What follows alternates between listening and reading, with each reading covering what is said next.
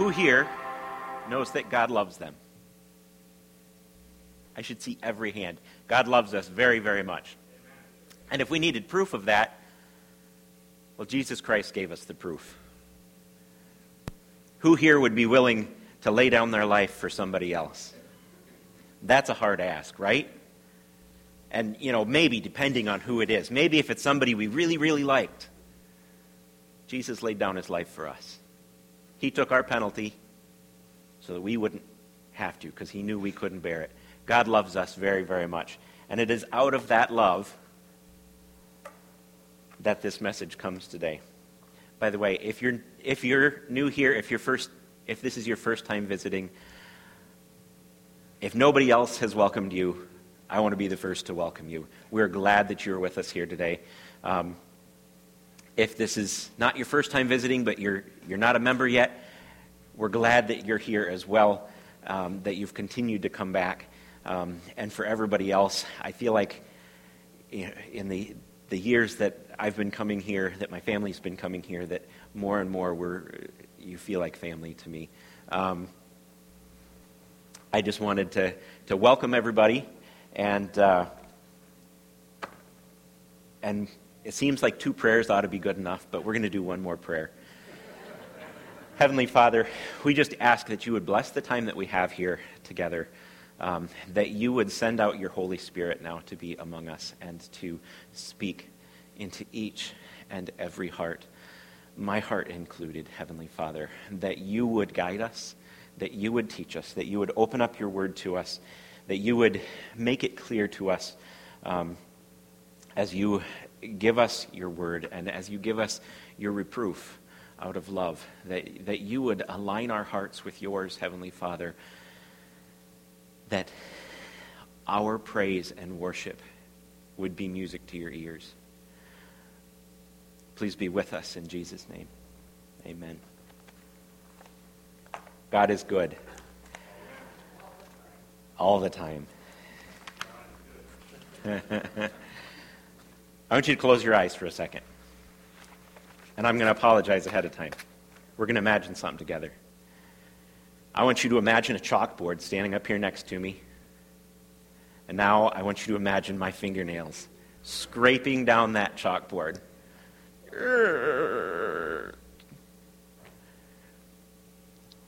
Now, not everybody here is old enough to even know what a chalkboard is. So we're going to imagine one more thing.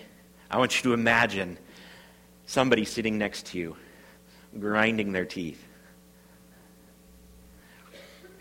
or smacking their gum, like smack, smack, smack, smack, smack. You can open your eyes. And I promise, if you're new here, the preaching is almost always better than it will be today, because we have an awesome preacher, but today you're stuck with me. Have you ever had somebody in your life that you loved, that you wouldn't want to live without?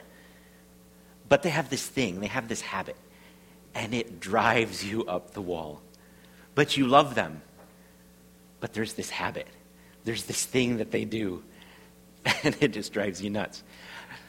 God has that same feeling. He loves us. He loves us more than we can know. But we do this thing, and it drives him crazy. God's not crazy, but it drives him, oh man, he can't stand it. He can't stand it at all. This thing that we do, it's the root of sin. Sin doesn't happen without this one thing. And our scriptures today are going to prove that out. Adam and Eve, the first sinners, the sin that they're guilty of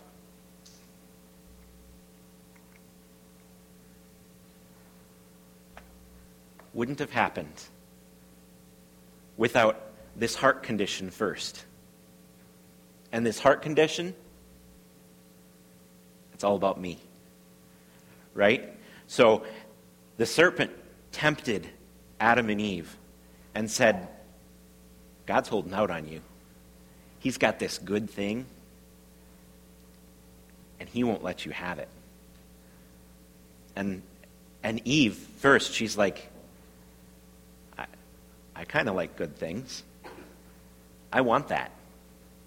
She's not thinking about what this is going to do to her relationship with her God and Creator. And so she takes it. And then she doesn't want to be alone in her sin. She's not thinking about the well-being of her husband, who will be harmed by stepping away from his relationship with God. She says, hey, this is good. Eat this with me. And Adam, he knows better. But he's thinking, yeah, I like good things too. So he takes it. And then because his heart is every bit as righteous as Eve's,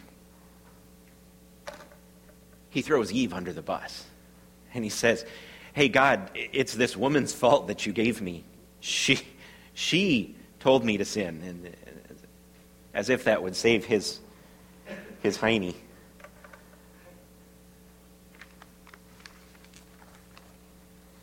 It's selfishness. It's narcissism. And nobody likes to be called a narcissist, but we all are. We all think about this guy first. And I bet, myself included, that everybody in this room is guilty of this sin at some point during this week. When he was asked what the greatest commandment was, our Lord Jesus said in Matthew 22:37 through 40, he said, love the Lord your God with all your heart and with all your soul and with all your mind. This is the first and greatest commandment.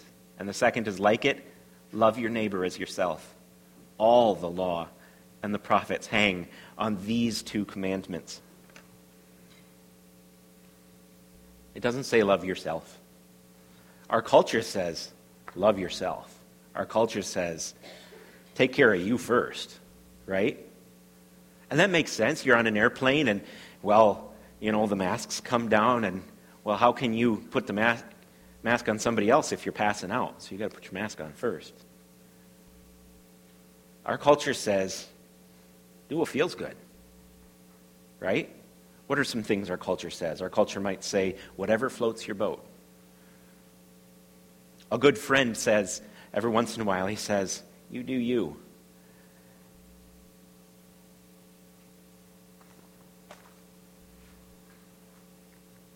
It's all about me. God gave us the 10 Commandments. Exodus chapter 20. If we look at commandment number 4, which is verse 8 through 11. Remember the Sabbath day by keeping it holy. 6 days you shall labor and do all your work, but the seventh day is a Sabbath to the Lord your God. On it you shall do no work, neither you nor your son or daughter, nor your male or female servant, nor your animals, nor any foreigner residing in your towns.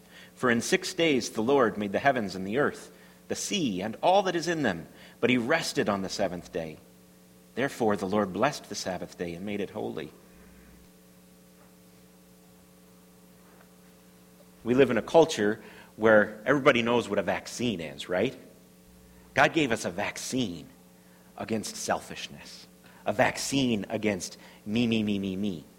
He gave us 1 day out of 7. He said, I'm going to give you this 1 day, and it's going to be a booster every week to help you to remember it's not about me.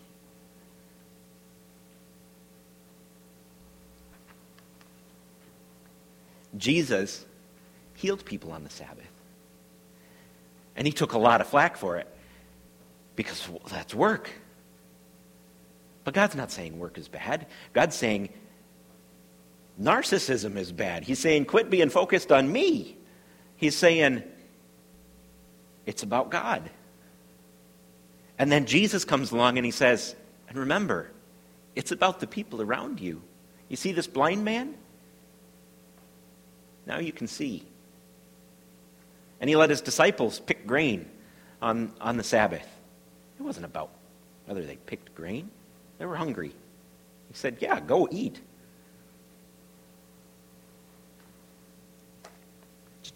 God was giving us, with the Sabbath, a reminder, a weekly reminder. It's not about you.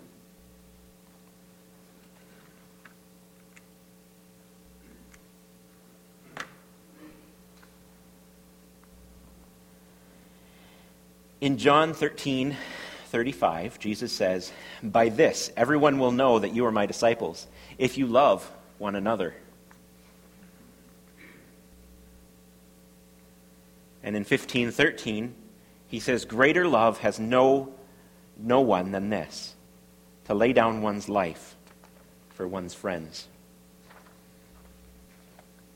Our culture thinks a lot of things about love. But I can tell you this, love is not lust. Love is not infatuation. Love is not an ooey-gooey feeling that you feel about somebody. Love, according to Jesus, the way that Jesus has defined it for us, the way that Jesus describes it,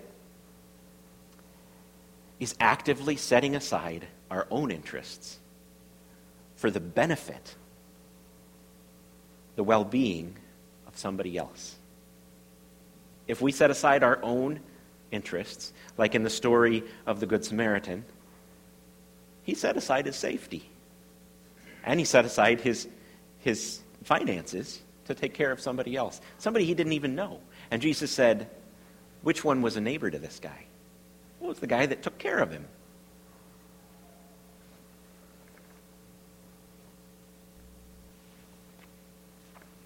Our rebuke today is that we go about our lives focused on ourselves. And I'm no different. In 2020, when we were nearing the presidential elections, Katie and I decided that it was a good time to be in prayer and fasting for our nation, for the well-being of our nation, that God would guide our nation. So we took up fasting. Not a full fast, a partial fast, because we fasted for 40 days. So, that seems like a good and righteous thing to do. It seems like the kind of thing God would want us to do, right? Like we're setting ourselves aside. But you know what I was thinking the whole time? I hope I lose some weight.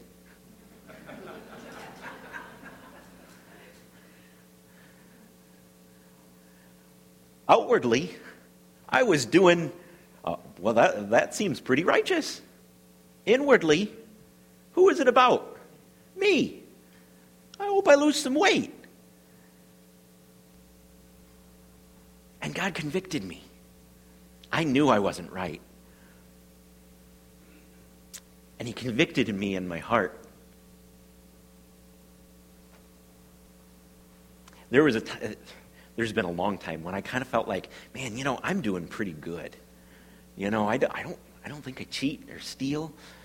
Well, I would know if I stole. I don't steal. I'm a pretty good guy. I don't feel really convicted about anything. And so then I pray, God, like David, God, if there's anything in me that is ugly to you, reveal it to me. And then I read our next passage, which is Isaiah 58. We're going to read the whole thing. Oh, it hurt. Oh. God says, yeah, well, so there's this one thing, and it's kind of a big deal.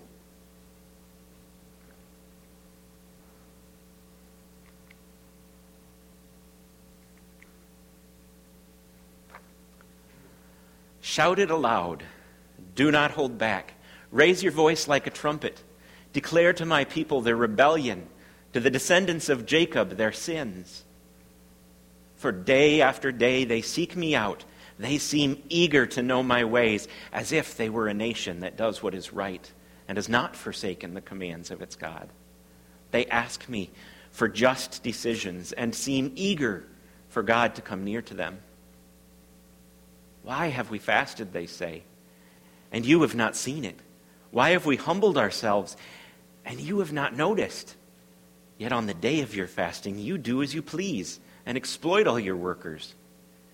Your fasting ends in quarreling and strife and in striking each other with wicked fists. You cannot fast as you do today and expect your voice to be heard on high. Is this the kind of fast I have chosen? Only a day for people to humble themselves? Is it only for bowing one's head like a reed and for lying in sackcloth and ashes? Is that what you call a fast? A day acceptable to the Lord? Is not this the kind of fasting I have chosen? To loose the chains of injustice and untie the cords of the yoke, to set the oppressed free and break every yoke? Is it not to share your food with the hungry and to provide the poor wanderer with shelter? When you see the naked, to clothe them, and not to turn away from your own flesh and blood? Then your light will break forth like the dawn, and your healing will quickly appear. Then your righteousness will go before you, and the glory of the Lord will be your rear guard. Then you will call, and the Lord will answer. You will cry for help, and he will say, Here am I. If you do away with the yoke of oppression, with the pointing finger and malicious talk, and if you spend yourselves in behalf of the hungry and satisfy the needs of the oppressed, then your light will rise in the darkness, and your night will become like noonday. The Lord will guide you always. He will satisfy your needs in a sun-scorched land and will strengthen your frame. You will be like a well-watered garden, like a spring whose waters never fail.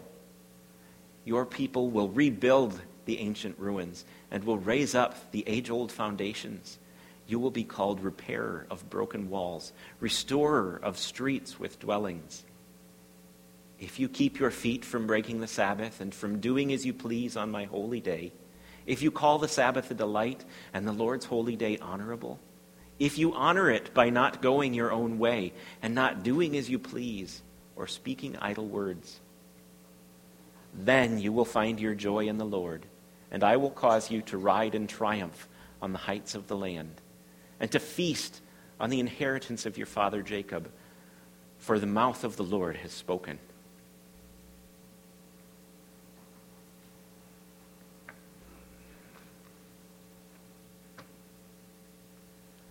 We're going to go back to verse 3. Why have we fasted, they say, and you have not seen it?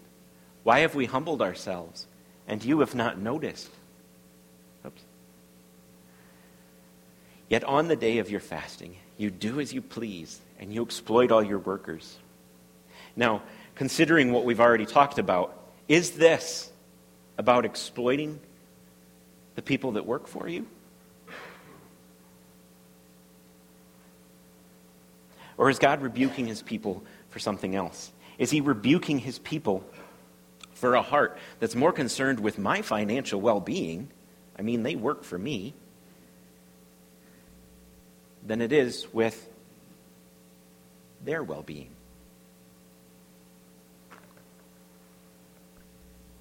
Verse 4, your fasting ends in quarreling and strife and in striking each other with wicked fists.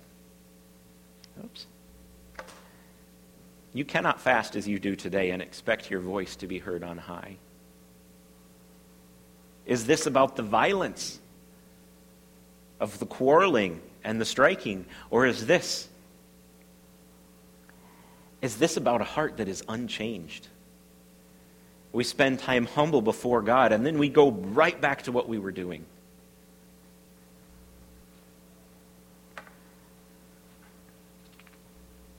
We beg God, God, please, do this for me. Do this thing that will benefit me. And we're humble while we're begging. But our heart is not humble.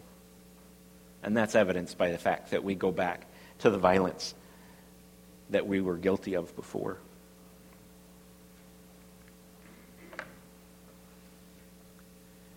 Is this the kind of fast that I have chosen? Only a day for people to humble themselves. Is it only for bowing one's head like a reed and for lying in sackcloth and ashes? Only a day. Yeah, we humble ourselves once in a while for a little bit. Or does God desire a heart that's changed? God desires a permanent change. Is it only for bowing your head? Or is it for changing your heart? Then you will call and the Lord will answer. You will cry for help and he will say, "Here I am," if you do away with the yoke of oppression, with the pointing finger and malicious talk. Who here has ever known somebody who was more narcissistic than the rest of us? Like, they're a little bit worse. They point the finger, right? They say, "It's not my fault. It's their fault." They never take responsibility. They never own up. They never said, "You know what? I messed up." It's always somebody else's fault.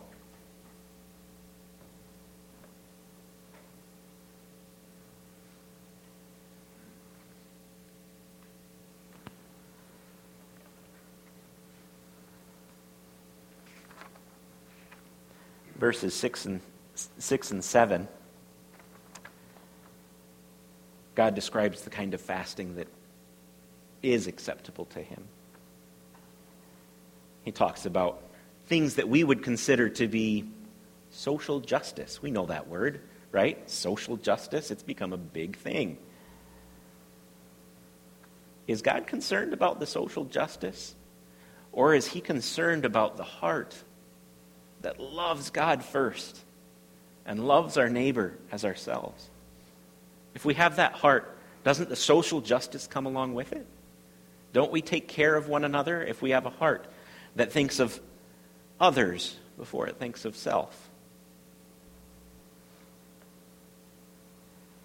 Or like Jesus said in Matthew, which I already read, the greatest commandment: love God, love your neighbor. Whoopsie. Ahead of myself.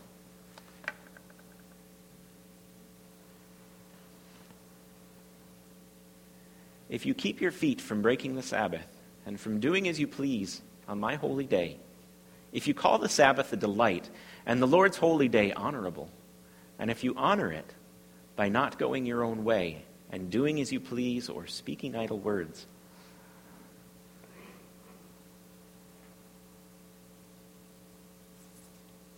I skipped some stuff. I skipped 10 and 12. 10 and 12 are blessings, right? They're the things that God says, you know, if you get your heart in line with mine, I have good things that I want to give you. You will be repairers of broken walls. You'll be restorers of your community. I'll take care of you.